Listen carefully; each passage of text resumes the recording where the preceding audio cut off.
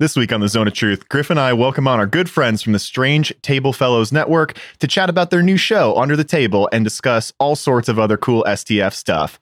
I'm your host, Steve, in the studio with your jam and my co-host, Griffin. Roll a will save. You're in the Zone of Truth.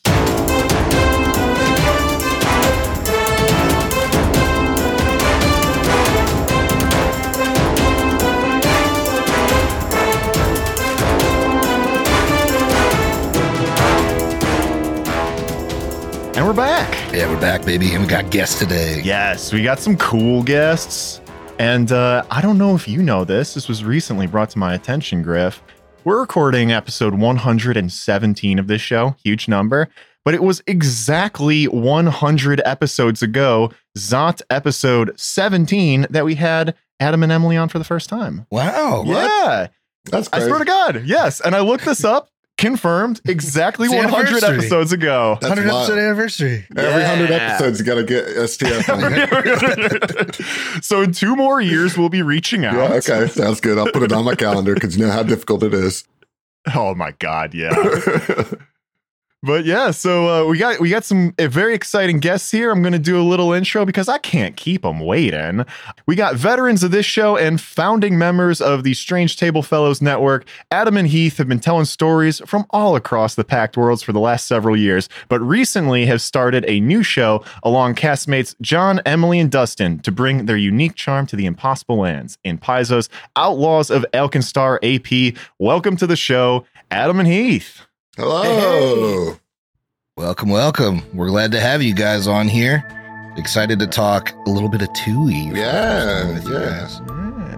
We weren't talking 2E 100 episodes ago. No, we weren't. Well, you guys weren't even. No, we weren't either. Nobody was. Not a thing. Nobody was. Well, how have you all been? It's been a minute since Origins. Yeah, I'm still recovering from Origin. That's a long recovery. Yeah, there's a Heath and Adam shaped hole in my liver. Yeah. God. Yeah. That sounds about right. Yeah, we did a liver swap and it wasn't good for either of us. Somehow we both traded down. Yes. Yeah. That's just jaundice with extra steps. Yeah. Doing good. You know, trying to not melt. We don't have to get into that too much, but that's priority number 1 for the summer is to try to not melt. I've actually been off a little bit on band work, so really just been kind of chilling. Really? Because I was recently listening to an episode of STF where you talked about joining some more bands. So that's a surprise. Well, that's what happens is like when I don't have gigs, I'm like, oh, I could join another band. I'm not playing. I got all the time in the world. And then all of a sudden all the gigs come again and it's like, oh, oops. I overcommitted or whatever. Yeah. Mm-hmm. Let's do a quick round. Is anybody having an alcoholic beverage today? I myself am drinking a beer from the land of Sky Blue Waters. You know it. You love it. It's a Hams. Nice. I'll kick it to Griff real quick. I've got a Astra Baja Blast Off. The Baja Blast seltzer. Hell yeah. What's my boy Heath doing down there? I'm doing the same thing I'm almost always doing. I'm drinking a Bush. Oh, hell yeah, brother. Nice tall boy, too, by the looks yeah. of it. Yeah. And of course, Adam, bring it home. What you got? I'm drinking a gin and beach plum liqueur. Ooh. Sounds very tasty. Well, as is tradition, on this show, we like to open it up a little casually, talking about what you all been into lately. So I think let's just go same order here. Let's run it down. I started a new show recently, and it's one that I'm not going to talk about too much because just inherently it's a very strange show. And it's just kind of one of those that you watch, and as you find out what the show actually is about, it's kind of a surprise. So I'm watching an anime right now. I'm watching a show called The Melancholy of Haruhi Suzumiya. And I am doing it in broadcast order, which is notable because it was deliberately broadcast out of order. The first episode of the show is like episode 24 or something. And then you go back to episode 2, I think, and then it's all over the place. But that's very deliberate. And then when you find out kind of why that's the case and what it's about, it's like, oh, that's a cool artistic way of doing it. It is kind of fun because you're watching things that take place after things you're about to see. So like the natural climax of the show isn't the finale. The climax is kind of in the middle of the season, and then it's like they're referencing the finale, which is in the middle of the season. And so it is pretty cool. It's a really good show. I don't want to speak too much about it because just inherently that would ruin it. But what I will say is last night, Griff and I went to an event that Griff, you found out about. It was some sort of like anime night at a club. We were just talking with the STF boys about this before we went live because it's so wild. The theme was filler beach episode. So, show up in your beach anime cosplay. Did you wear one of your Pokemon shirts? I wore one of the Pokemon shirts. Yeah, I was unbuttoned about down to the belly button. My boy. By the time the second song played, I had unbuttoned most of the shirt. And Haley went with Luffy's like Dressrosa Hawaiian shirt. Steve was wearing the Wings of Freedom and brother, and a Hawaiian shirt. So we weren't fully cosplayed, but we were animated up. We were representing, of course. But it was just a wild time. The band was so good. And the reason I bring this up is because they, first of all, just because I want to brag that we did something fun last night. Okay. But they also covered a song from this show, and it's not the intro song, it's not the outro song. They covered just like a random song that the people in this show like played a concert, and like they just ran the full fucking song in this episode. And so they covered it and then they had a big projector and they played like the anime band playing the song while the real people played the song, and the girl singing was like in cosplay of Haruhi. It was really awesome. Fucking awesome event. It was so much fun. God, the girl lead singer of that band was so fucking dedicated. She had like 6 costume changes. Wow. Yeah. Wow. It was insane. Like she value. had 6 cosplays lined up, and they were kind of like her and the male lead singer were like Alternating. flip-flop, alternating, and she would just like go back behind stage and change like for the next song and come back out. It was kind of awesome. It was cool. Well, Griff, what you been up to, man? So I've been playing this new, everybody that knows me knows that I'm super into monster catching games and trying things that are outside of the realm of Pokemon. So I've been playing a game called Cassette Beasts, and it is one of the most creative iterations on the monster taming genre I have come across so far.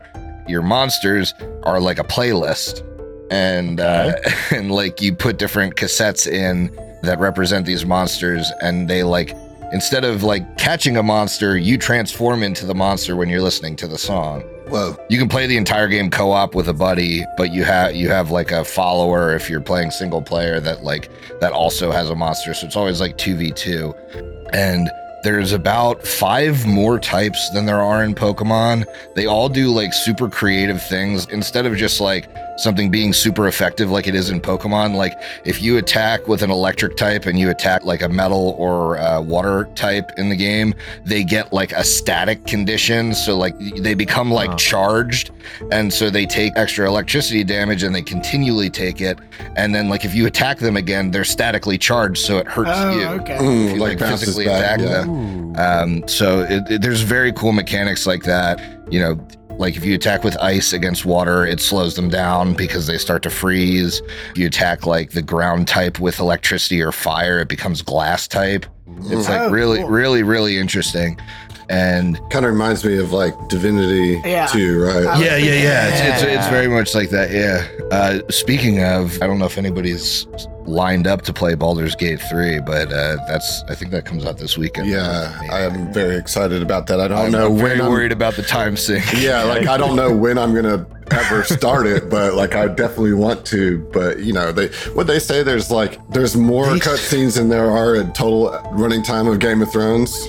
Yeah, there's cutscenes for everything, and they have said if you play through like a normal playthrough, like not a completionist, it's like a 90-hour game. Goodness gracious. They said you could easily, if you're doing side quests and stuff, sink 200 hours into the main campaign of the thing. Well, and then there's like different endings, right? And like yeah. So golly, I don't know. One day I'll play it when I'm retired. Yeah, that's exciting. Well, and it's fucking 4-player co-op. Oh, You really? can just you can play with know that. like you can be a party. You can be wow. a D&D party, which is insane to me, but adds another like that adds Yeah, scheduling. now to the you're mix. definitely not going to finish the game. Yeah, yeah, right, you'll right. never finish. Right. You'll get together 3 or 4 times over the course of a month and then never do it again. That's what happened in Divinity. Yeah. Me and Adam were doing a run of Divinity, and we got through basically the whole first chapter, and then never had time to schedule it again. Man, I have gotten through the first chapter of that freaking game like 60 times. Yeah. That game's I've gotten hard, through dude. the end of the game like once. Right. Yeah, Tim and I did the first one, and then I think we did the same thing where it was like we got through the first chapter of 2 and it took us forever, and then we just could not find time to make it happen. Yeah. I feel like a high percentage of people that play Divinity get out of the prison area, and that's it. You know, like Yeah, the final boss is like that giant worm that shows up essentially. Yeah, right. All right, well, we got to kick it to our boys over in STF here. Heath, what you been up to, man? So I teach at a school in my hometown. So I was on summer break for a good while. We're back now. But over summer break, I gave myself a reading goal. I wanted to try to read 10 novels over the summer, and I succeeded at reading 9. Nice. I read all of the first Mistborn series and reread some other things, The Gunslinger. But one that I read that I made myself towards the end, I was like, I want to read a new fantasy like that's come out in the last, 10 years or so. So I read the first book of N.K. Jemison's Broken Earth trilogy called The Fifth Season, and it was really interesting. All the magic is kind of like earthbending on roids, like controlling tectonic plates and volcanic activity and stuff like that. It was really interesting, and there are some really creative writing techniques in that book as well. But I also watched all of Demon Slayer over and Oh, over. nice. Yep. I got through the Mugen Train arc and I need to catch up, but that show is fucking tight. Yeah, I really love the art style. I mean, it's like there's some silliness to it that I don't love as much as other shows, but the art style is like so good. The combats look really good, so I enjoyed it. And one of my students just gave me a button like 2 days ago, a Demon Slayer button. I was like, oh, thanks, Nice. man. That's cute as hell. But yeah, other than that, I've just been GMing. We've been doing Skitter Saga over on STF and Friends, adorable Skittermander shenanigans. And I've been GMing some 2E in a home game as well, doing the Slithering. Hell Nice. yeah, brother. How about you, Adam? What you been up to, man? Well, in the just profound amount of free time that I have, I watched Silo. I watched the first season of Silo on Apple TV, and it's like a new kind of post-apocalyptic science fiction show. The concept is that there's this group of people, like 10,000 people, I guess, that have been living in this underground silo for over 100 years. And so, like, they don't know anything about, like, prior to the silo. It's like there's nobody alive in the silo that existed before the silo did, right? And they're all, like, contained in the silo by this, like, kind of, there's the founders, and it's like that's the religion, right? And like if you go outside you'll die, and the whole concept is if somebody does like a heinous crime, they get punished by being sent outside, and they have to clean this like window or this like camera that shows you the outside, to remind everybody how horrible it is, right? And so like people have gone out there, and every person that's gone out there has actually cleaned it, even though you really have the option, but something happens to clean. Anyway, that's kind of all set up in the first episode. And then the rest of this series is, well, some things happen that some inquisitive people start asking questions about it. Like, okay, like, what do we know? Why do we not know our history before that? What is going outside? Is what we are being shown the truth? And you have this whole like kind of like conspiracy mystery of trying to figure out what the actual truth is. It is based on a book series. It's really good. I would say that it probably could have been 8 episodes instead of 10, because there was times where it felt like it was just filling space. But overall, I really enjoyed it. And then like the big twist at the end certainly has me curious for more. I don't know if the show will get made more with the writer's strike and how everything gets canceled immediately, but Apple TV at least has a better track record for that than like Netflix or something. And if they don't, I can always go read the books. But it has Rebecca Ferguson and Tim Robbins and Common as like the cast. Hell yeah. Yeah, and so I really enjoyed it. It's like Fallout if you don't leave.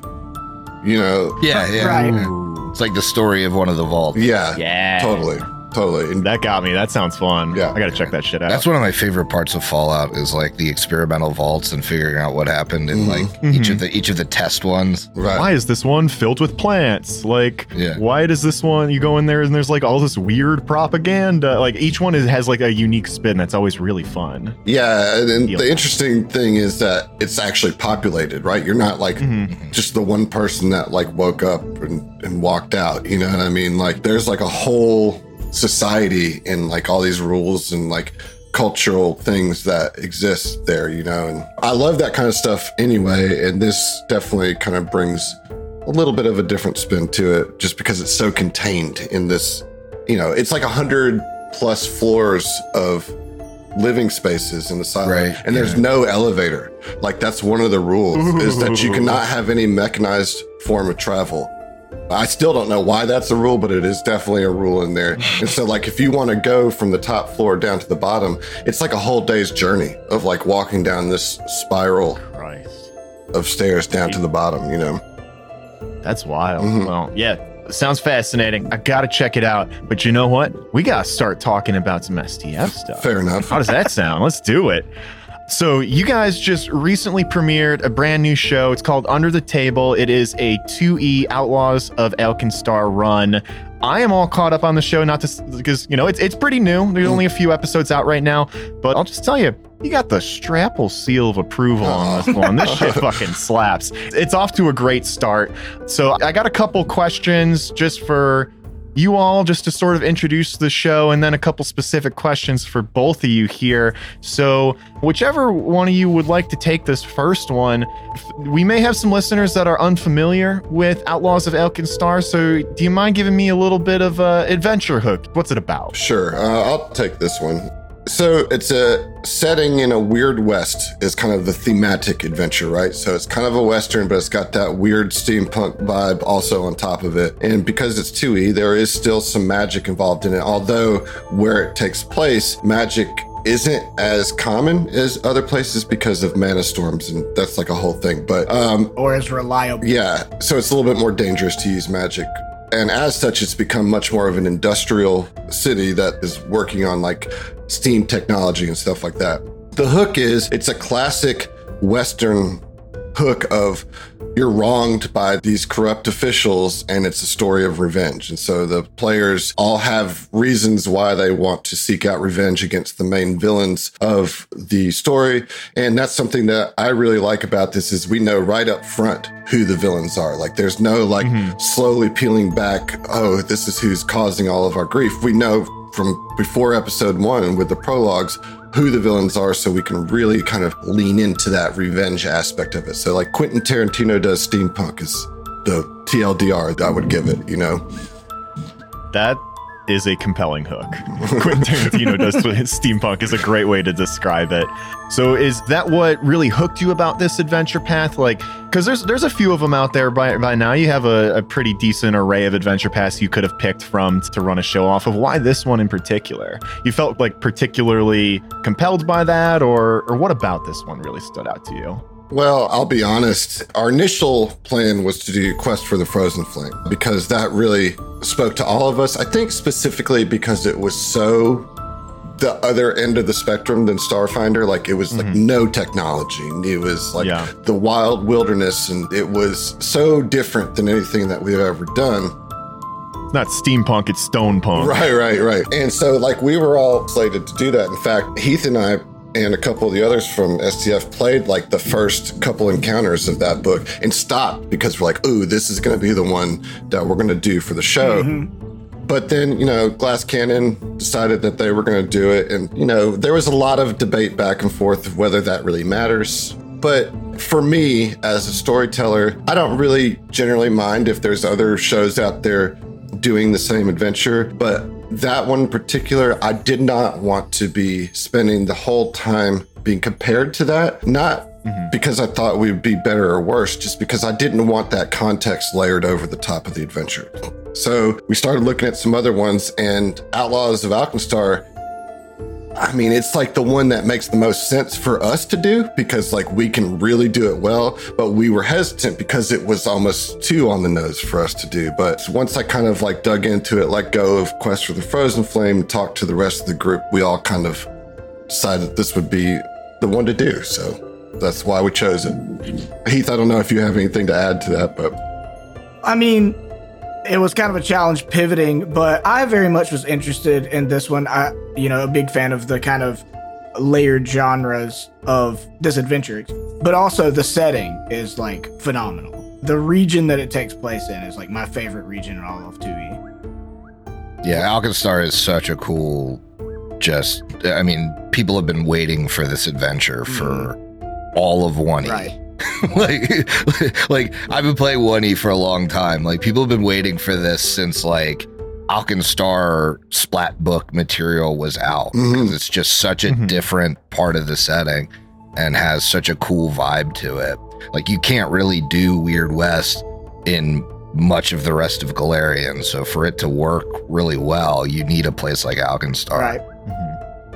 Well, Heath, I think you just like nailed my transition to the next question, because my next question is about the setting. So where this takes place is a little corner of the world called the Impossible Lands, and even more specifically, the campaign starts in the city of Alkenstar. This is an area of the world that Paizo's given a lot of attention to recently. So like, what about this corner of the world that some people who are listening may be a little bit more unfamiliar with? Like, what stands out to you? What makes it cool? Why is it fun? I'm glad you asked, Steve. Thanks. So the Impossible Lands is a really dynamic, interesting region. Kind of the first thing, if you were looking at the history of the region, that you would notice is that where Alkenstar is located is in the middle of what's called the Mana Waste, which is basically magical nuclear fallout land, right? It's like a wasteland desert. And it is that because to the north, they have the completely magical Society of Nex, and to the south, the completely undead Society of Geb. And they were at war for 1,000 years. And in that war, demolished this sort of no man's land that became the Mana Wastes. And Alkenstar was founded by sort of refugees fleeing that conflict. And so that has a lot to do with why they really don't have a lot of magic in Alkenstar, because they're mistrustful of it. You know, like a lot of people fled the horrors of a war where magic was weaponized to such a large degree and large scale. So that really lended itself to them becoming this sort of industrial city-state. And that is, I mean, to me, just fascinating. Which I also do have to mention, off the coast, the redheaded stepchild of the Impossible Lands is Jalmaray.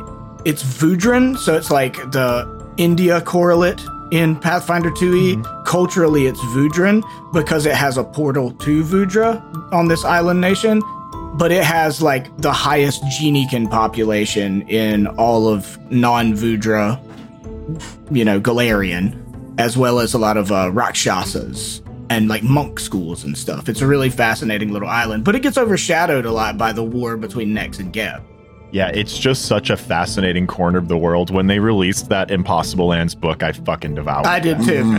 I did awesome. too. Yeah. I think it's the most diverse area of the setting. You have so many different stories you can tell in the Impossible Lands because of how different Nex is from Geb, from Alkenstar, from Jalmaray. Right. It's really fun to have like Jalmaray in particular, so that you can get that kind of like Vudran influence without having like the whole, Mwangi book or something. Right. I'm sure we'll get that for Vudra eventually, but like for now, to at least have like the cultural tie-in is really cool. Right. That's what's really unique. You made a great point with the Impossible Lands. Like a lot of regions like the Mwangi or Northern Garand or Avestan, each nation state may have different kind of hang-ups and tendencies and stuff, but culturally, a lot of the time, they're fairly similar across multiple nations, whereas every nation in the Impossible Lands couldn't be more different from one another. Totally. That's so true. Yeah, that's awesome. Yeah, so big fan of that corner of the world. Let's talk a little bit about like the influences on this campaign. I've heard the term from you guys a couple times already, Weird West. So coming into this, were you guys big fans of Westerns? Is that like a compelling genre for you folks? Yeah, well, for some of us, I know for me it was like later in life, but over the last, 5 or 10 years, I've really gotten into Westerns and that. And I know, Heath, you've been into Westerns for a while, right? Well, my dad was really big into Westerns when I was a kid, so I've always loved Westerns. And my dad can be real hit or miss in his, analysis of good film and media in general, but he put me on some like really phenomenal Westerns when I was very young.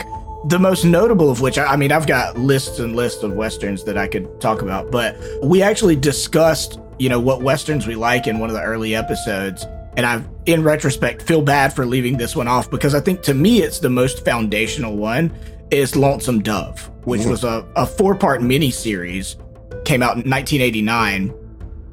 The book, Lonesome Dove, is one of the great pieces of fiction in American history. And the miniseries is one of the greatest Westerns, if not the greatest Western ever made. And that's not me just saying that. Like, I was literally looking it up and like, it's on so many people's lists of being like, no, this is, as far as attention to character detail and characterization, it's very intimate with its characters, but it's broad and epic and sweeping adventure of 2 former lawmen, Texas Rangers, who are basically retired when it starts, who go on this big cattle drive and all kinds of adventure ensues. But it is phenomenal. If you ever got 4 hours to kill, go watch Lonesome Dove. I might watch that tomorrow. That sounds awesome. It's beautiful. Full disclosure, I haven't mentioned this yet, but after I listened to the first few episodes of Under the Table, I was inspired to rewatch the 3:10 to Yuma remake from like 2007 or whatever with Christian Bale. Shit fucking That's slaps, the one that like it's good. Got me going on. I was like, oh, okay, I like this, and like a lot of the kind of modern Westerns that came out like around that time, and I guess up till now, it just like, I really like the kind of frontier aspect where there isn't the trappings of technology or like even well-defined laws. I don't know. It's just interesting you can tell some kind of cool heroic stories through that. Yeah. Griff, you a Western fan? I dabble. I kind of like the genre of like Western horror. I think that's like really fun to explore because you have like you said, like the frontier aspect of most Westerns is classic, like fear of the unknown thing that then gets twisted into, shit like Bone Tomahawk and whatever. Steve, you mentioned the Weird West, and the thing that I think that I like about Western as a base setting, then you add stuff, whether like it's horror or science fiction on top of it, or like steampunk, is like, I think Western settings are one of the most interesting to put like asynchronous stuff on top of, because like it's already kind of frontier and people are already kind of uncertain. And then you just like, it's like Cowboys and Aliens. Like that's not like a great movie or a great Western, but it's just fun. You know what I mean? Right. I feel like you can have a lot of fun in that space by just, Back to the Future 3 is ridiculous, but super fun because it just like adds this like, for some reason, I can't really articulate it, but Westerns seem to like absorb the weird stuff in a better way than I think some other, period genres do, Yeah, I call like the entire Dark Tower series a Western. Totally. That's like, that's one of my favorite series. That's very foundational for us as a group of friends, like we all kind of read that series together. And it's so Weird West, right? It's very Weird West, yeah. Yeah. I've never read it. Yeah, it's very good. It's fantastic. Yeah. Have any of you watched on Amazon Outer Range? No, I've heard that's very good though. Outer Range is weird. It's very Weird West. It's like, but it's modern. It's like in maybe the 90s or early 2000s in like Montana, and it gets into some like crazy timey-wimey stuff. Yeah. How about Wild Wild West? That's another movie that's just like fun. It's stupid, but man, is it just like a fun movie because it's just so ridiculous, Right. Right. If one of your characters came in as an automaton with crab legs, I was getting out of there. No, don't worry, that's just the villains. That's just Perfect. All right. Well, I do have a couple questions specifically for Adam and then a couple specifically for Heath to talk a little bit more about this adventure. So I think now would be a good time to get into that. So, Adam, you're the GM of this new podcast, but most people listening at home probably know you from GMing Starfinder. So have you had previous experience GMing before for 2E? Yeah, so very purposefully, we played a at-home game of Abomination Vaults, and specifically to learn the game so that I would be in a better position to GM it for a podcast. And really for the players too, so that they could get a better sense of how the game works, because 2E is a punishing game if you don't understand that the team dynamics are how the game is balanced. And so if you're playing 2E in the same way that you play Starfinder or even 1E, you're going to have a hard time because you have to rethink about how you approach the encounters. And so we used Abomination Vaults, which is encounter after encounter after encounter, right, to really dive into mechanics of the system. But we got all the way through the first book. We still want to finish that, but right now we're trying to put as much runway on under the table as we can, so it's kind of on hold for now. But we played a little bit of Fall of Plaguestone whenever 2E first came out, and I GM'd that, and we all had a miserable time with that and didn't. Yep, us too. You don't It say. almost killed the game for us. Yeah, I didn't touch it again until, I was keeping up with it, but I didn't have any interest in running a game again until Abomination Vaults came out. And then I was like, okay, this seems like a better way to learn. Right. Abomination Vault seems great for mechanics. Oh, it is. It just lays it out for you floor by floor. It should have been the first adventure, in my opinion. It's certainly a great starter 3-book adventure path if you want to do something a little beefier than the Troubles of Atari. And you could really do Troubles in Atari into Abomination Vaults and it would all be great because it just builds on itself. Each level, you learn a little bit more about how the game works, And so, yeah, Fall of Plaguestone, we almost were we're not going to do 2E as a group. For some, that's still the mindset. But I started digging into Abomination Vaults and talked to Heath. And I was like, hey, let's just try this again. And of course, he was down. He's always down for whatever. And then we got Dustin on board with that because he was gobbling up all the 2E stuff. If there was a 2E champion in our group, it's Dustin, which is a big reason why he's on that show, because he loves it so much and has been just ingesting everything 2E as it comes out all the time. So he was definitely on board. And then there's another friend of ours who isn't so much a podcast personality, he doesn't even turn on his cam when we're just playing for ourselves. You know what I mean? He's very, quiet and kind of solo person, but he wasn't in any of our games and he was in our 5e games. And so I wanted an opportunity for him to play too, because he's part of our friend group, and realizing that we were kind of had all this stuff going with podcasts and he didn't get a chance to play. So that was our starting group to learn it. Nice. Rock and roll, man. All right. So when I fired up the RSS feed for this new podcast, I listened to those intro episodes. And I said to myself, these intro episodes are fucking awesome. For folks who haven't listened yet, there's one for each character on the show. They're about 15, 20 minutes long, and they're basically almost standalone stories that are all somewhat interconnected. Mm-hmm. So I just wanted to talk to you about that a little bit, Adam, because I thought that was a really cool way to intro the show and these characters. So how did you pull that all off? Working with your characters to make sure that details from one story are in the other. Did you write them all? Did your players write them all? Yeah. Okay. I didn't give write it to me. any of them. Okay. So each player wrote their own.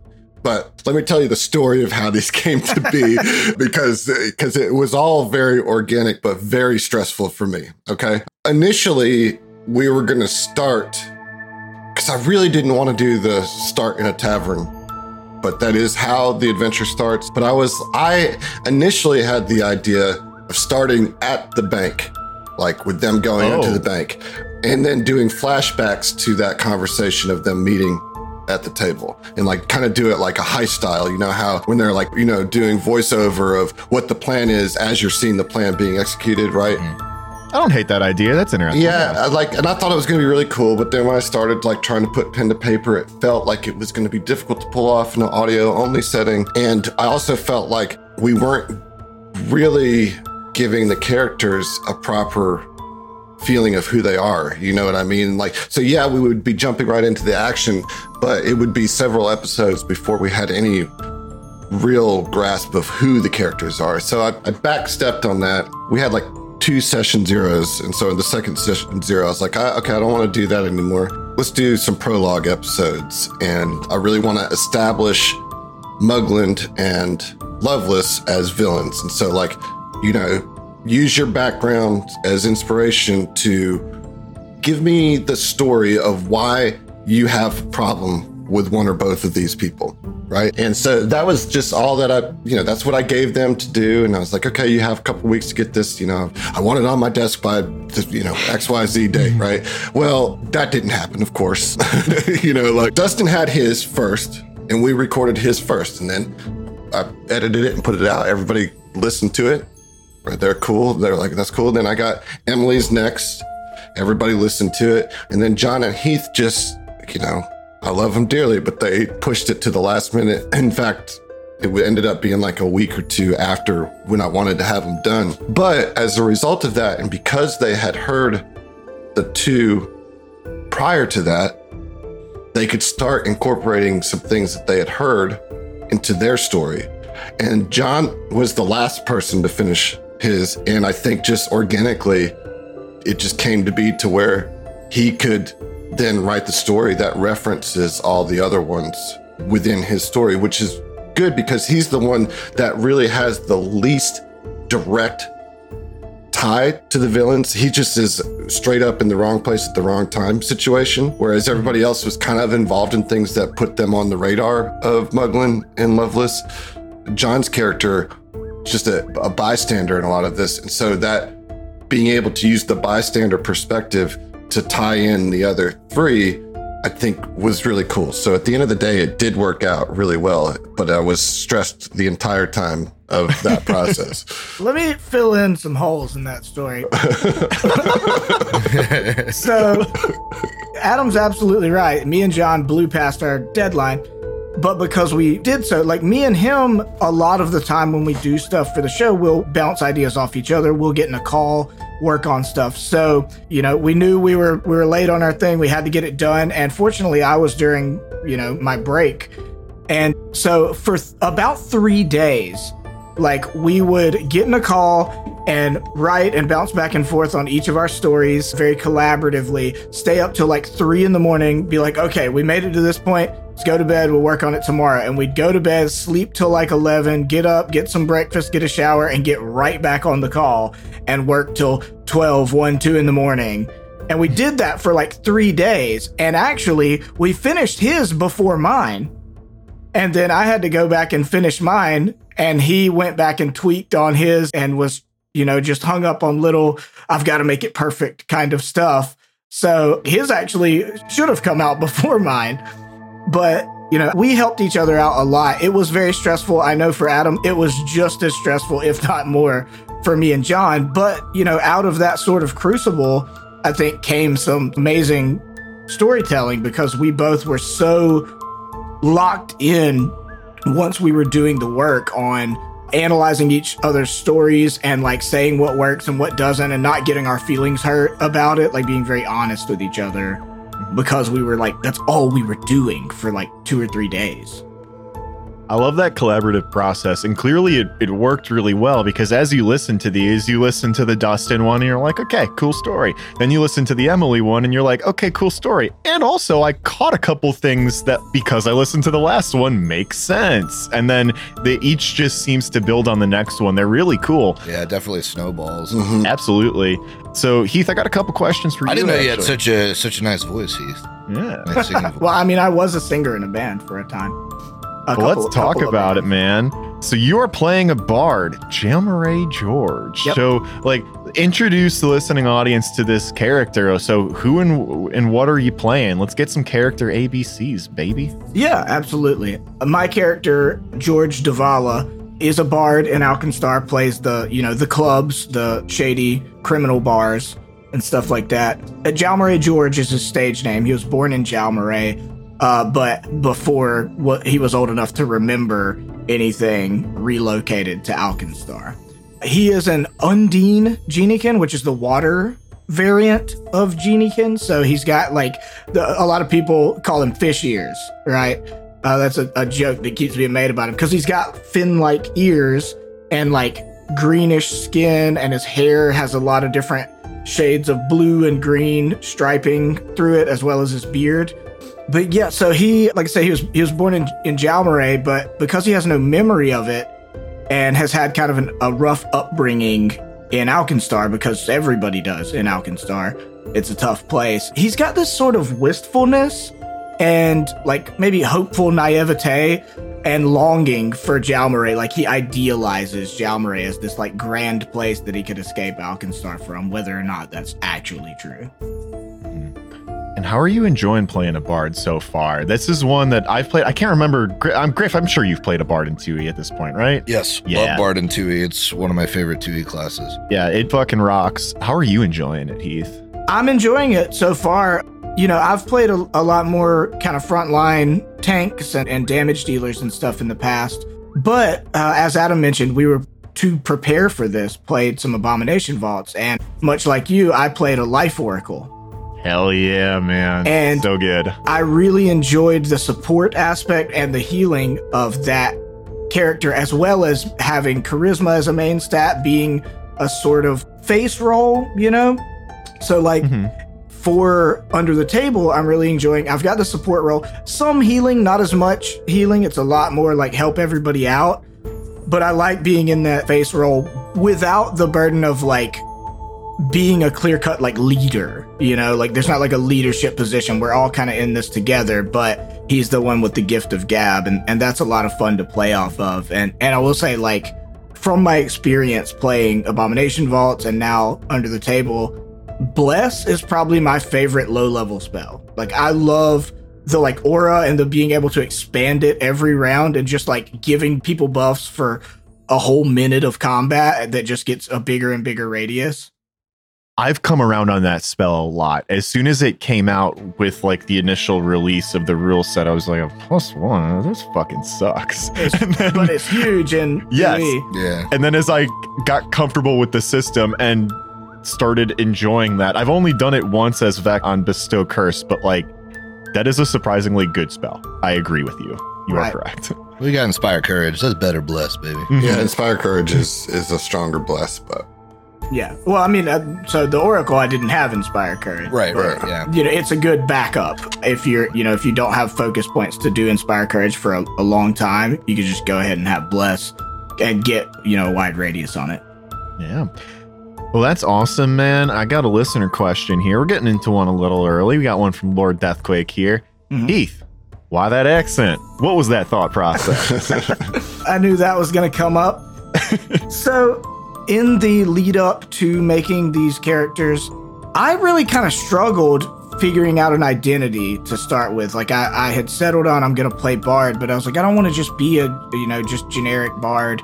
And I want him to have an accent or at least a unique, timbre to his voice so he's memorable. And so I was kind of beating my head against the wall, and I was like, you know what? Alkenstar has a lot of criminal elements. As much as it's a Western, I think there's a lot of kind of gangster movie vibe in Alkenstar. So that's more I didn't go watch a bunch of Westerns. I went and watched a bunch of gangster movies. Oh, sure. And crime movies. I watched Ronin, and Blow with Johnny Depp was the first inkling that I had. I was like, oh, his sort of low-key, deeper register Boston accent. I was like, I want to do something like that. And then I went and watched other Boston crime movies like The Town and The Departed, right? Yeah, and I was like, you gave me Departed vibes very early. Well, yeah. So watching all of those, I was like, yeah, that's what I want to do. I like it because Adam told me I wasn't allowed to do a Southern accent, which is fair because I do them too often. So I was like, okay, cool, challenge accepted. So I'll do another sounds like he came from the gutter American accent. I just saw The Town for the first time 3 or 4 weeks ago. It's a good Oh, movie. he's fucking good. Yeah, I really enjoyed it. Yeah. Awesome, man. It's cool to hear it wasn't just, I mean, this is usually my process. It was like, what's an accent that I can easily pull off? But like you actually like grounded it in something, which is fun. I mean, I'm not from that area of the United States, so I don't really have any practice with it. So I was like, it was like I had to watch videos and watch movies, and like I probably looked like a crazy person sitting in my office just sitting here practicing a Boston accent for days on end. But yeah, it's something I had to do work to do because it doesn't come natural to me. Sweet, man. All right. Well, let's talk a little bit more about some of the other characters on this show here. Heath, you're locking down that Bard role, but we also got John, Dustin, and Emily on the show as well. Let's round out the cast here. What's the rest of that party look like? Well, Dustin's playing an alchemist, a Kyurgean alchemist, trying to fulfill the healer role of the party. Emily is playing a gunslinger, I believe Way of the Drifter is the way that she took. And then John is playing a ranger, a flurry ranger. Nice. And I want to speak a little bit about that. It was really hard to pin down what John wanted to play. You know, like he initially wanted to play a rogue that has what's the free arc? No, well, yeah, he wanted to play a rogue champion, and I kind of vetoed that. And then he was going to do the rogue build where you take Mauler, I guess, as your free archetype, but the frontline rogue build. The ruffian. Yeah, like the ruffian rogue with the Mauler free archetype or whatever. And that was his first character in Abomination Vault. And I asked him, I was like, okay, you know, that's fine, but you know, what role are you trying to fill? And he's like, well, I think I want to be a frontline fighter doing damage, or frontline melee combatant doing damage. I was like, well, I really think you should look at Flurry Ranger, because then you don't have to spend your free archetype to get the build that it's like built into the class at level 1. And he just like couldn't see past the Robin Hood of it all, you know what I mean? And like and it just took a long time, and we finally, like, I'm talking like Dustin came up to New Orleans and we spent all night one night like building of rangers and like trying to like show him how it would lay out. He's like, oh, this is great. He like finally like saw it, you know? And then the week after he was supposed to have his prologue to me, he sends me a message. He's like, hey, I got a question. I was like, okay, it's probably about the prologue, right? He's like, no, it's what if I change this to monk? What if I'm a monk? I was like, dude, the ship has sailed. Oh man, like I got so upset. I was like, no, what? Why are you talking about changing your class instead of writing your damn prologue? You know what I mean? But I think that he has really come to appreciate it, and I think it does achieve what he wanted to achieve as the like kind of position he fills in the party. I think he's still a little gun shy about being up front, just because, you know, 2E put your frontliners down, you know? Yeah, get a level or two under his belt before he feels good about it. Right. That's the round out of the party, right? So Ranger, Alchemist, Bard, and Gunslinger. A little non-traditional, if I may say so myself. Griff, what do you think? You think they're going to make it? I think that works really well for the setting. I don't know, well, I know some of your archetypes, but I don't know all of the archetypes. And I think, you know, you guys playing with that system allows you to really flesh out any gaps that you currently have, which I think you're pretty good. Like the Surgeon Alchemist got a huge buff with Treasure Vaults, right? With Treasure Vaults, yeah. And I assume it's probably going to get buffed even more with like 2.5E or whatever we're calling it, the remaster. Right. Alchemist is one of the classes that's getting touched in that. But you like need a gunslinger in Outlaws of Alchemist. So I'm very glad you guys have one. Yeah. You know, I love Bard for the magic class in that setting because, again, like Keith has woven his character in, it works so well, like being like a tavern singer, that kind of thing. Like if you were a wizard in Alkenstar, I'd be like, are you sure you're not from Nex? You're like visiting. Well, like, and what's going on? That's one of the things too that's really cool about the player's guide is that the writers were aware, like this place has a specific vibe and has even narrative reasons to not play some things, you know? So it has like a tiered list of like, hey, these classes, these species or ancestries, these are suggested. Then the next tier is like, these are all right. Like there's justifiable reason, and then so down further and further, it's like, yeah, you probably shouldn't do this one. Well, that was so awesome that I think they started doing those charts with Outlaws because it's such a unique adventure. And they've been doing that now for every adventure path. It's so helpful to have like they've charted out like the skills too, and they're like, hey, nature probably not a big deal in Alkenstar, right? But like, hey, crafting, big deal. Right. Totally. So it's cool. I think Alkenstar was the first one they added that to a player's guide, but I think that's like invaluable now. I want it in every player's guide previous too. Right. But like it's very interesting. Like I and again, you 4 episodes in, right? But like to have a party that doesn't really seem like very tied to a deity yet, or like any of that kind of stuff is also very interesting. Not having a divine caster, that kind of thing is, I think is going to make for really good storytelling, because in a world where all of that exists, it's absent in this party, Yeah. You don't have your traditional like fighter, rogue, cleric, wizard party, but also this adventure and this setting specifically don't lend well to that style of play. Like, you guys got your bases covered, and I think it's a non-traditional party, but I think it's really cool for the story and the setting. But we gotta keep talking about some other stuff here.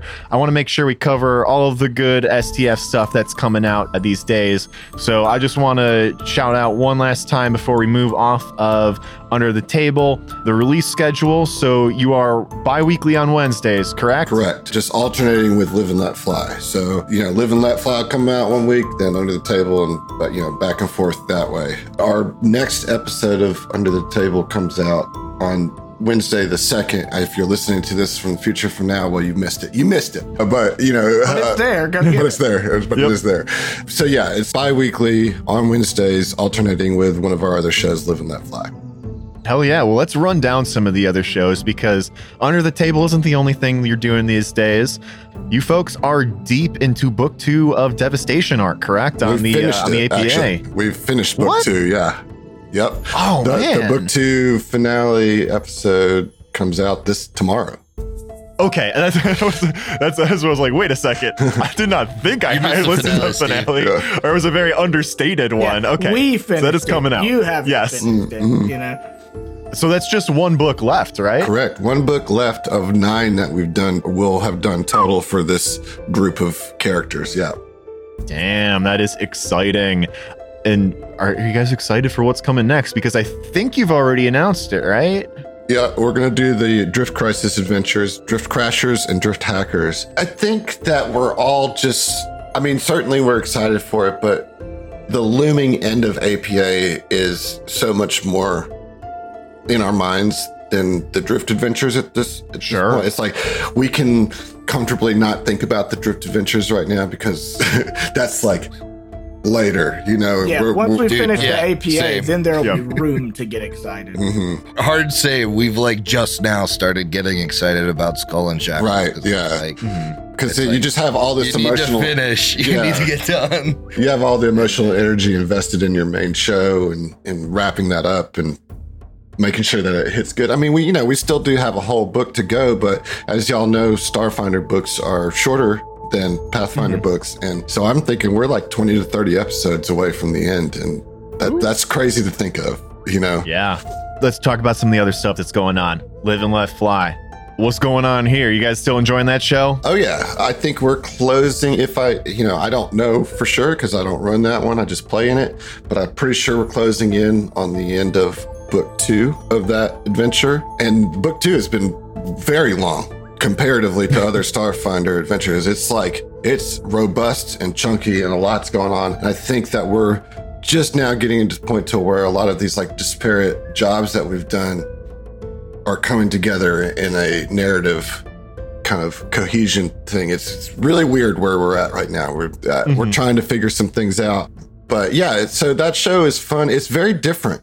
Yes. Compared to again, we're only in book 2, but at least through this point, it's managed to still keep us feeling like we're not the traditional space heroes. You know what I mean? Like, it's very slice of life. Yeah. And like, even though we're getting more powerful in our abilities and stuff like that, the stories that we're involved in are it's just not, there's not like some big galactic conflict that we're trying to stop. It's like literally trying to survive to get to the next job, make enough money to get our ship from job A to job B. And that's been persistent throughout. And as such, it's created a space for a lot of different type of like role play and storytelling than we normally do.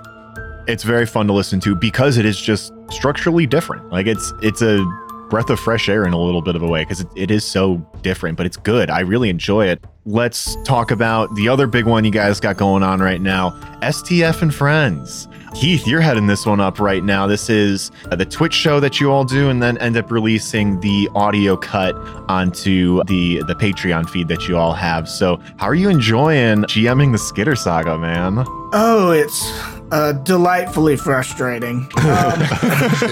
I picked a good crew for it. Adam playing in that one as well. I mean, we kind of had a session 0 before we started it, and they're all using the pre-gen Skittermanders that come with those 3 adventures. It's 3 one-shots that we're doing. There were 4 Skittermander-based free RPG day one-shots that came out ending in, 2020, I think was the last one. And so each one's a one-shot that I'm doing as 2 episodes because I'm long-winded, and so are they. But so, in the session 0, there was kind of the question of like, okay, well, what do you want out of this? And I was like, I just want you all to be wholesome and adorable. Like, that's it. Like, do the adventure, be funny, wholesome, and adorable, and we will have a great time. And they've really lived up to it. They have gone above and beyond embodying these helpful, helping and shopping Skittermanders. Yeah. It's been a blast. This is my second time GMing for STF and Friends. And I've also, as I mentioned, been GMing a home game, and I really feel a lot more comfortable now. Sure. I've gotten a lot more practice, and so the Skitter Saga stuff has been just a delight because I'm not nervous going into it. Really, like I'm more free to kind of roll with the punches and interpret stuff, and it's been a blast. We've got one more episode. There will be one more, and the Skitter Saga's 6-episode run will be finished, and we'll move on to other stuff because with STF and Friends, we do kind of shorter adventures on Twitch and rotate cast members and guests and rotate who's GMing for every one of them. Hell yeah, man. For any of the listeners that don't know or are living under a rock, Steve and I are both veterans of that show. Mm-hmm. So if you go back to the previous seasons, we've both been on a season of STF and Friends, and they were both a blast. Yeah, I got to play on the original Heath one, the Twin Heists. Twin Heists. That was such a blast. Twin Heists was good. See, that one I was not nearly as comfortable as I am now. But I'm glad I went ahead and ripped the Band-Aid off. I mean, make it out like you're joking. It does show, I'm sure. But, that's the great thing about having went ahead and done it and been doing some GMing in my own time. Like, goodness, the stress is so much lower now. Well, you're GMing. Adam, you're playing. Who and what are you playing, man? I am playing Taimo Nako, originally known as Nako, but I've added syllables to my name over the course of it because it's a thing that Skittermanders do. I'm playing like the soldier of the group. I'm having a blast playing it, because I am getting to just like lean into a wholesome goofiness, and my castmates are also doing a really good job of like, we're just creating a real Skittermander culture between the 4 characters, like it feels really lived in. And it's I always like to get a chance to play and explore a singular character rather than trying to hold on to 100 characters in my mind, Yeah. Well, I give the show all 6, if you know what I'm saying. But before we move on to some listener questions, we've talked APA, Live and Let Fly, Under the Table, STF and Friends. Where can people find all this stuff? Let's do the plug now before we get into listener questions. All right. The easiest place to go is just go to our website because it has it all kind of charted out. So that's the stfnetwork.com. APA comes out weekly on Sundays. Live and Let Fly comes out on Wednesdays, bi-weekly, alternating with Under the Table. STF and Friends, it varies because, as Heath said, we change our cast with each arc. So as such, scheduling changes. We try to get 2 of those done every month and they're on Monday nights when we do them. So they're live on Monday nights. The YouTube Rewatch on demand is available the very next day. And for the audio only, that's a little cleaned up and you can get it in podcast form. Comes out the Friday after the Monday that we've done the episode. And that's a Patreon exclusive. We also have a couple other shows. We have a show similar to this called Tom Talks, which is also a Patreon exclusive. That comes out monthly-ish. We have our Hacky Sack Heroes show, which is a show run by Emily. It's a homebrew series of adventures featuring young, dumb kids going on wacky shenanigans. That's getting close to wrapping up. I think we got maybe 1 or 2 episodes left to record of that, and we'll be done with that. But that will be replaced with another homebrew series called Shadow Protection Agency. And if you've listened to APA, you'll have some context of what that is. If you haven't, listen to APA. And then there's a secret show, and that's all I'm going to say about that. Yeah. I wouldn't know anything about that secret show. Do the work. Go dig. Yeah. Go dig. All right, well, it is listener questions time. The first one comes from Newt. Right away, he's addressing myself and Griff. If you were playing in Outlaws of Alkenstar, what would be your character voices? First thing that comes to mind. Griff, what you got? I actually thought about this because I have an answer to the next question too, because I really wanted to play Outlaws of Alkenstar. Me too. Southern Belle. Oh, man, I was going to do Southern. You No, have Southern- the specifically vapors Southern Belle. almost constantly. Yes, I guess both of our answers are Southern. Outlaws of Alkenstar is going to be Southern in our run. That is the funny thing. Like, it lends itself to that being a Western, but we're all Southern and quite frequently do Southern voices. So it's like nobody can do that. Nobody's allowed to do Southern in the one show that it actually Except for me. makes sense Except to for do. me. I can Yeah, do all you do it for all kinds of people. Yep. All right, well, then he turns the script here. Adam and Heath, same question, but for Skull and Shackles. So our pirate adventure we're about to run. What would you guys do? It's so hard because like the voice is like the last thing that I develop. Right. character, Normally, you know? this question I feel like would be, what class would you play? You know? Oh, that's I mean, coming. that is the That's next coming. question. That is the next question. Oh, okay. Gotcha. So we'll get to that. Newt, I just off the top of my head, I would probably try to brush up like a Russian or like East European accent for that because I wouldn't want to play directly to theme. You wouldn't want a yarm, yardy. Yeah. Like I wouldn't mind being like, leaning into the pirate theme, but I don't want to yar har har the whole thing, So I think that's probably would be my initial instinct, which I think pairs well with the answer to the next question. And Heath, how would you speak on this show? I mean, I've already got a very Cockney character, so that would be super easy and fitting. But I guess because it would be expected of me not to do that, I'd probably do like, the English gentleman turned pirate, like came from a life of privilege but had to turn to pirating. All right, well, our next question comes from Finder of Paths and Stars. It's basically an iteration off of the last one. Same scenario as Newt's question, but what sort of character would you be playing? Hit me with the ABCs. I don't know if we're going to do the full ABCs here, but I at least want to talk classes because that's kind of fun. Now, when I think about what class set I'm going to play, I really need to achieve 2 goals. I want to play something that I think is going to be fun, and I also need to play something that I'm not already playing. So I would not be playing a dedicated healer. I would not be playing a grapple monk. Like the things that I'm playing right now, I wouldn't want to do again or be close to that. So that kind of restricts what I would play in this hypothetical Outlaws of Alkenstar. So I don't know. I think it would be kind of fun to play a bard, kind of like Heath, but again, with Vec doing the high charisma thing, I don't think I want to be party face for both. The way that I'll answer the question is I would wait to see what everybody else was doing at the table, and if no one's playing a gunslinger, well, someone's got to play a gunslinger Right, in this for fucking sure. AP. So I would do that if it's not being done. And then Ancestry, probably just something kind of local because, Impossible Lands are cool and they have really cool ancestries around there. Griff? So the character I had planned for playing Outlaws of Alkenstar is a character that in crime circles goes by Mama. And she's an old woman that was never able to have children. And she is a bard that takes the, I believe it's it's one of the reanimator archetypes, the one that you need to be able to cast animate dead for. So she's essentially a crime boss that's a necromancer. All her children are these zombies that work under her. Is it zombie children? They're not actually kids, but like, you know, they call them like mama's children because like she's known as this. She's not like a crime boss, but she's like known in the Alkenstar underworld as like this figure. Yeah, but yeah, bard, probably human for that, honestly. Yeah, nice. Okay. All right, Heath, you're playing in a hypothetical Skull and Shackles game. What are you playing? Somebody's got to play the swashbuckler, dude. You're right. Somebody's got to do it. I'm already the fancy English gentleman. We'll go swashbuckler.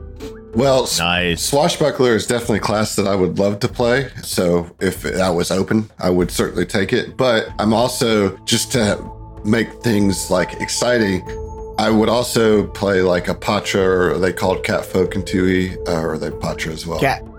They're they're like a Murren in 2E. All right, so I would play a Catfolk kineticist, a water-specific kineticist. I've been thinking like kineticist seems so fun. If you take like water, air, and wood, you're basically like well, the new kineticist you can only take 2, right? You can't. They got rid of the universal one, so you can duel, but at every. You can either you can like add in. You can either open a new element or improve your current elements. Right. So you can get all the elements as a kineticist. It just takes a leveling progression, and you lose a lot of the cool junction things that are I think just like some of the coolest material that Paizo has put out recently. Yeah, I would definitely like main water, and then it's like start pulling in some air stuff, maybe some earth stuff, like you said. Wood would be great because you're on the boat. But yeah, I think that would be a lot of fun, and it'd be would add some spice to your typical pirate campaign, you know.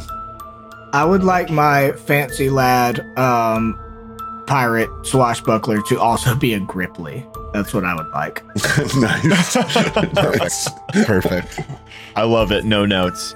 All right, very final question of the night here comes from E-Robs. This is specifically for Heath. Oh. So Heath, I know you've been avidly listening to Bestow Curse. Did listening to the HLP Cruise Adventures and 2E influence how you decided to build George, or any themes you were hoping to bring in as a player in Outlaws? She asked this question because she knows the answer to it. Yes, insofar as like you guys really got me jazzed up for 2E in a period of time where I was reading The Impossible Lands. We knew we were going to do some kind of 2E project. And listening to you guys, I was like, man, this is a really well done project, but they have so many good character ideas. I need to not do those. Like, I need to be cognizant of not like borrowing any of your ideas, you know, was much more the influence that you had on me. So yeah, I was like, I'm not stealing anything from Bestow Curse. I refused. Meanwhile, me and Emily just organically in separate shows were like, yeah, I'm going to be an Ifrit gunslinger. Right. I'll say that, you know, while not as far along as Heath is on Bestow Curse, I certainly have been listening to it around episode 20 at this point, and I like how Griff handles hero points in that, and I certainly kind of took that to appreciate the shout out. Yeah, and then gave you the shout out. And, you know, I think it's hard not to be influenced by each other's shows, because one, we already have our Venn diagram is already kind of has a lot of overlap, and the things that aren't overlapped are very cool ideas on either side, and we play together a lot. And I just think that as it goes on, there's a reason why we call our networks sister networks, you know what I mean? And like there's a lot to. And Griffin and I have talked about this on like GM happy hours too. Like the idea is to share good ideas and implement those at your table. You know, like what works for your table. If you hear something or you see something or you experience something that's enjoyable, there's nothing wrong with taking that to your table. You know what I mean? And I think that that's a positive thing, net positive in all ways, you know? Oh yeah. I mean, there were like, someone joking in like our server, like, oh, you stole this from here, you stole this from here. It's like, if it's a good idea, like it's always on the table, baby. Like I've done an intro about stealing gracefully before. Like we all do. It's like I'm not the king of evil interludes, right? So you can't. No one else can do a side party. It's not a great storytelling device that you can use in the background. Like, of course, that's something people are going to use. Like, I would be foolish not to try and intro my characters as well as you guys did in Under the Table for Skull and Shackles, right? It's like, it's just, wow, somebody did something phenomenally. We're all friends here. As long as we're not stealing from like, and let's be real, like, oh, we all love flashbacks or whatever. Like, GCP did those, and before GCP, it was a storytelling device. The history of literature. It's like telling a story works. Yeah, it's like this is how you write a story. You know. Hey, did you know there's only 20 distinct story structures to steal from? The only thing that doesn't use flashbacks is that weird anime Steve watches where they just start with episode 24. Perfect. In media res. So I think the idea of like, which is also how we're going to structure Skull and Shackles. Yeah, it's just we're going to release episode 50. I'm just gonna wait 2 years and then get them in the right order. Yeah, get them in the right order. But then you lose the artistic integrity of the release order. I'll live. I think the idea of especially, and I know it was meant as a joke in our server because they know how friendly our shows are with each other. But like the idea of stealing stuff that's good, it's like, it's not stealing. We're all podcasting here, and like,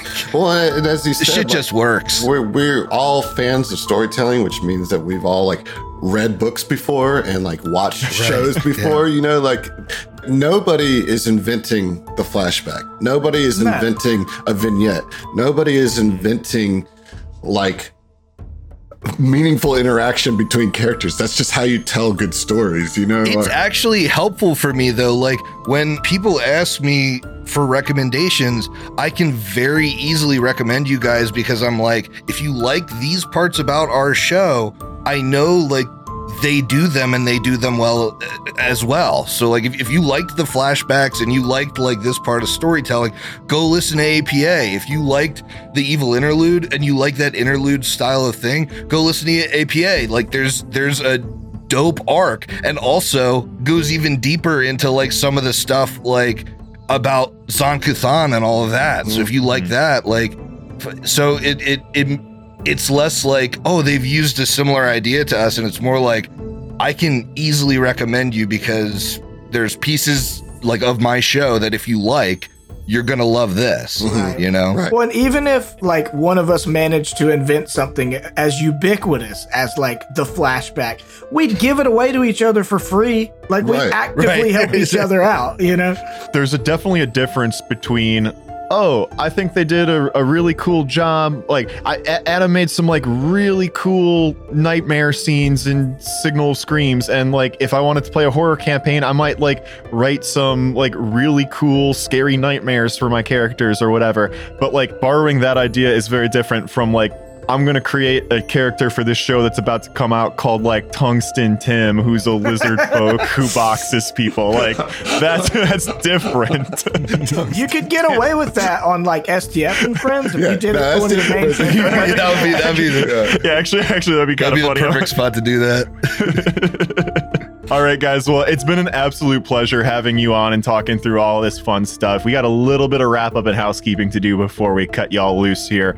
So, Griff, we have wrapped up our Carrying Crown campaign. People know that by now. What's the release date for Skull and Shackles? That's TBD at this time. But in the meantime, we are dropping episodes of our first installment of Linked Legacy, Carnival of Tears, on the main feed. Eventually, the entirety of that is going to drop. That's 11 episodes, so you got plenty of stuff to listen if you have not listened yet.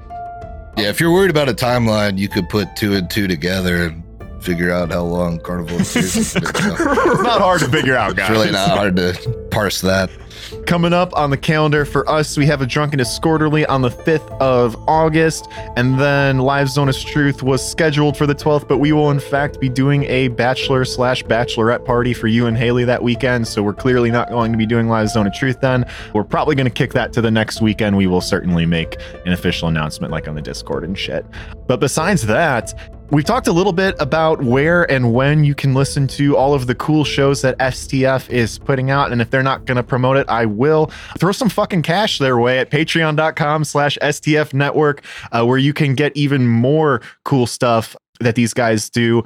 And hey, you know what? You can hear a little bit of Griff and myself. Griff did the Redshift Rally season of STF and Friends, and I was on for Twin Heists. So they've got lots of really cool shit out there. I would listen to it all because I have listened to it all. If you really like it, you could hit us for $25 on Patreon, and I will fight you. Yeah, I've been fought. It was a good time.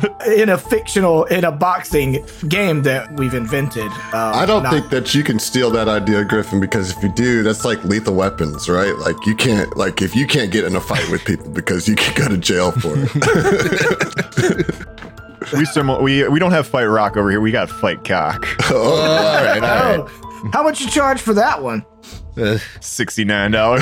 It's in the bestow burst tier. No, Christ. I will also say this: if you support these guys, they do put on one of the most fun online cons. Oh yeah, ever. STF Con Line. STF Con Line, which, you know, if you want to play with me and Steven, not pay us $100 a month, you could probably definitely get run through something from one or the two of us, because we always participate in that. Mm-hmm. And these guys put a shitload of work into putting that con together, and are also running people through a million things and playing a bunch of adventures that weekend. So I don't know, I think that's coming up in 2024, guys, but very excited for it when it does happen. And as we get closer to the date, maybe I'll say what I'll run for it, but your money goes to good things like that too if you support STF. I actually just bought an adventure. I'm gonna run for it yesterday. Ooh. Oh, hell yeah.